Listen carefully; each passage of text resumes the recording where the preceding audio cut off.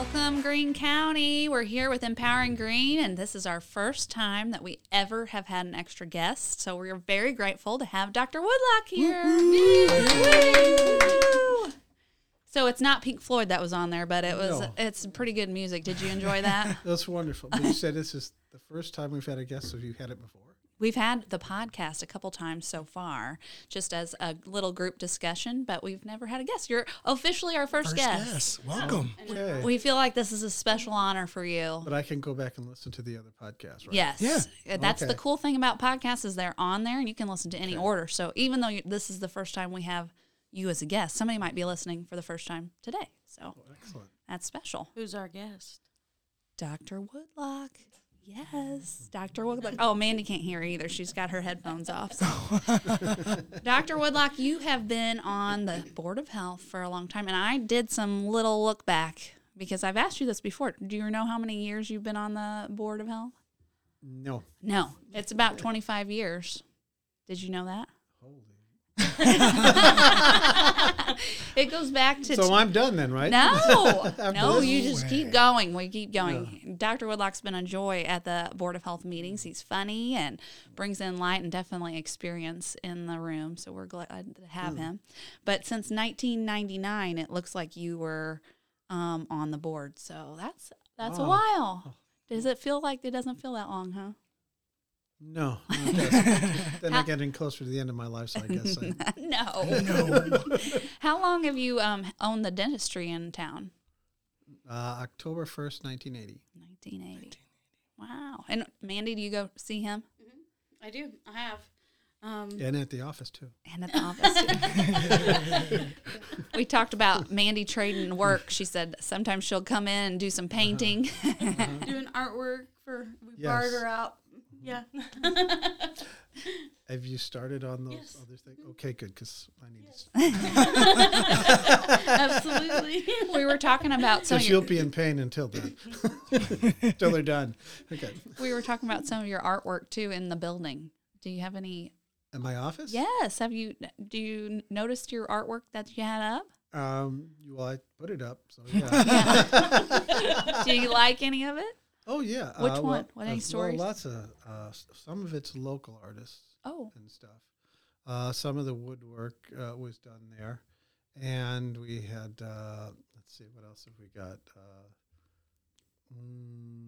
One of the teachers one time, she's passed away since then. She made a picture with flowers and stuff that's out of flowers and petals and stuff like that. And somebody's done some turning on lathes and stuff. right. And other little things like that. There are some posters in my office that were distributed or put out by my grandfather. Oh, That's neat. They're World War I posters.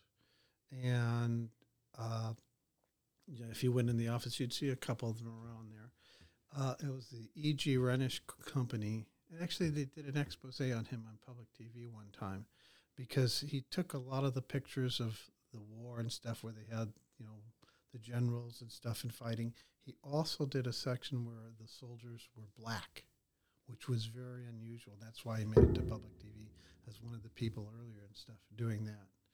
And then my wife gave me some pictures that she got in Carbondale by a local artist there. uh-huh. And there's an Indian carving by Jeff Ferris. I don't know. Mandy would know who he is.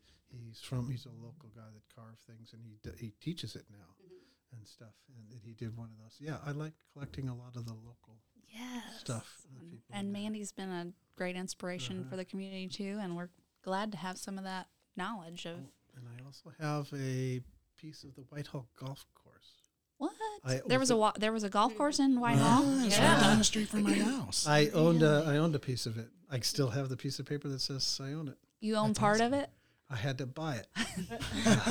Well, one of the people passed away, a guy named Olin Neighbors, his wife, sold to me after he passed away. And it cost $100 to everybody.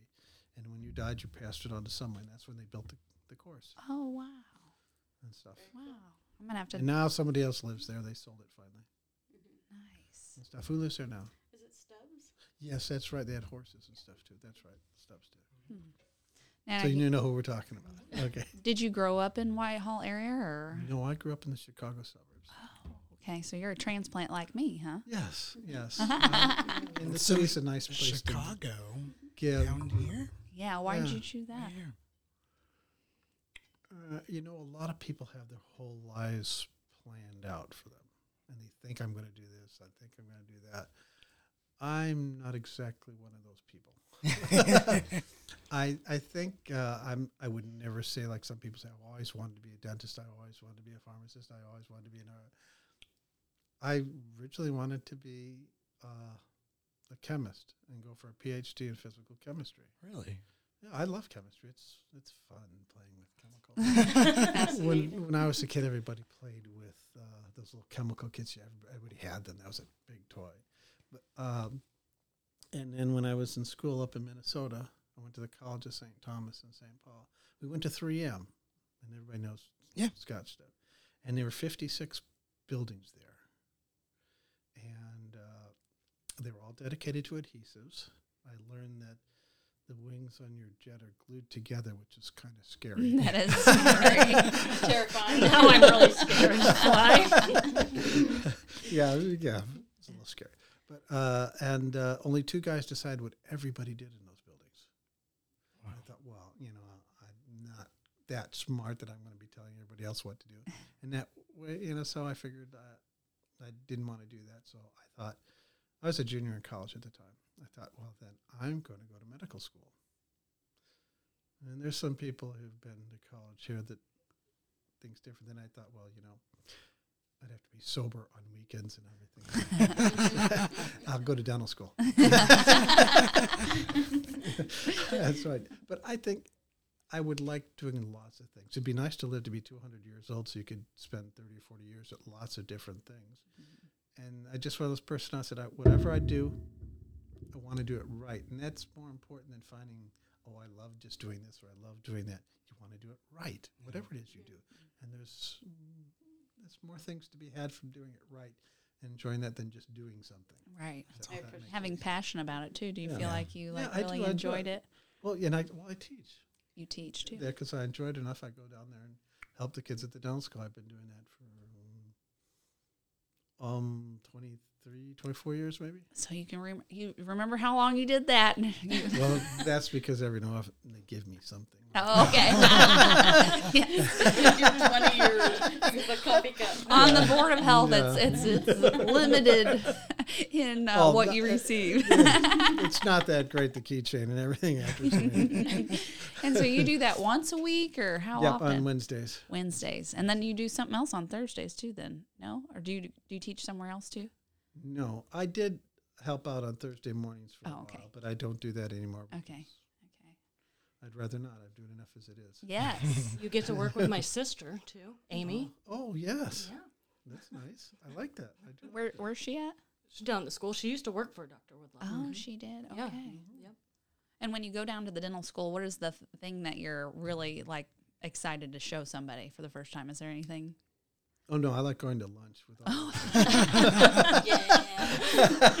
That's something I can relate to. That's something we can all relate to, especially the variety. It's just working more practically with people and stuff and the students. And they're changing their lives now. They spend all their lives, too many of them have spent their times in biology and to get into the schools as opposed to the other sciences like math and chemistry. These are in physics. These are things where you do problem solving all day long. Biology majors do nothing but memorize, and you have to change the concept to problem solving. You're no longer just spitting something back. Right. You actually have to figure out why and stuff, and I kind of do that. In the mornings, I work with special needs, so I have the students with that and have to talk to them about because they're not your ordinary people. In the essence, they take more time, and you have to accommodate their needs to a large degree and kind of pander to some of the problems they have and find different ways to get them to cooperate. Part of problem solving, right? It's problem solving. And to do that, you just have to watch and listen and figure them out. You can't just do a routine. You have to see what makes them tick. Yeah. And I hate to say you mimic them in some way, but you do. You have to find that. You have to be a little bit of a chameleon. I feel like you're a very good listener. I've seen that on the board too. It's just your presence of just sitting back and watching and kind of waiting. And then there's always a moment in time where you have something really wonderful to say. Or just like waiting for Dr. Woodlock to say stuff. She's doing it to me. No, everybody agrees on that.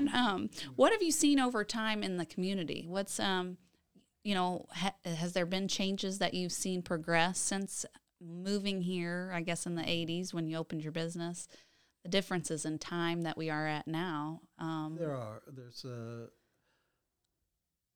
at least in our fields, we're talking the medical fields and such, the world, unfortunately, is going corporate, which is sad, but everybody wants to go corporate. I don't have to do anything except work my 9 to 4 job. I get paid a salary. I go home. I don't have to worry about emergencies. I don't have to worry about anything at all.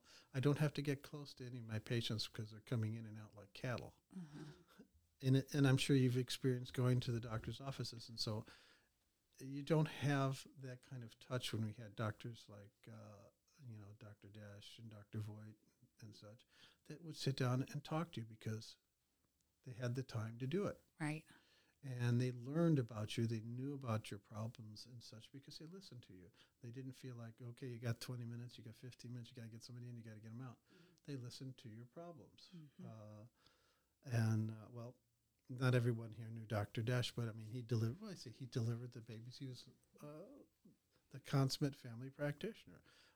And Dr. Voigt was very similar to that in many ways because he knew so many things about it. I remember a story when I was talking to Ludwig about it, which unfortunately these kind of people are kind of gone. He had a little girl, I think she was like 10 or 11 years old, became very lethargic, anemic, pale, and nobody knew why. These are kind of classic signs of leukemia in children. You probably already know that.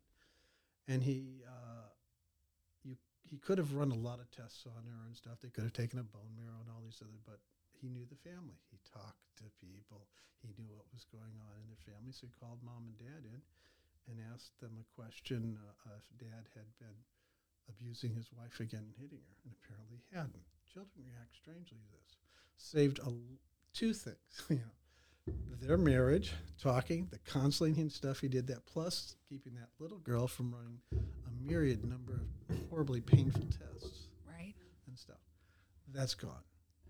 And that's not just here, that's across America. Yeah, and I think we've seen that just going to the doctor and they're just, go ahead and order that and get it done. And you're just constantly running from specialist to specialist to specialist versus really having that good connection and communication with And I understand the need for specialists because there's just too much to learn. Yeah. I mean, you go back to at least when I was a child, if you had a heart attack, it was, well, here's 2 weeks in the hospital. If you live, you live.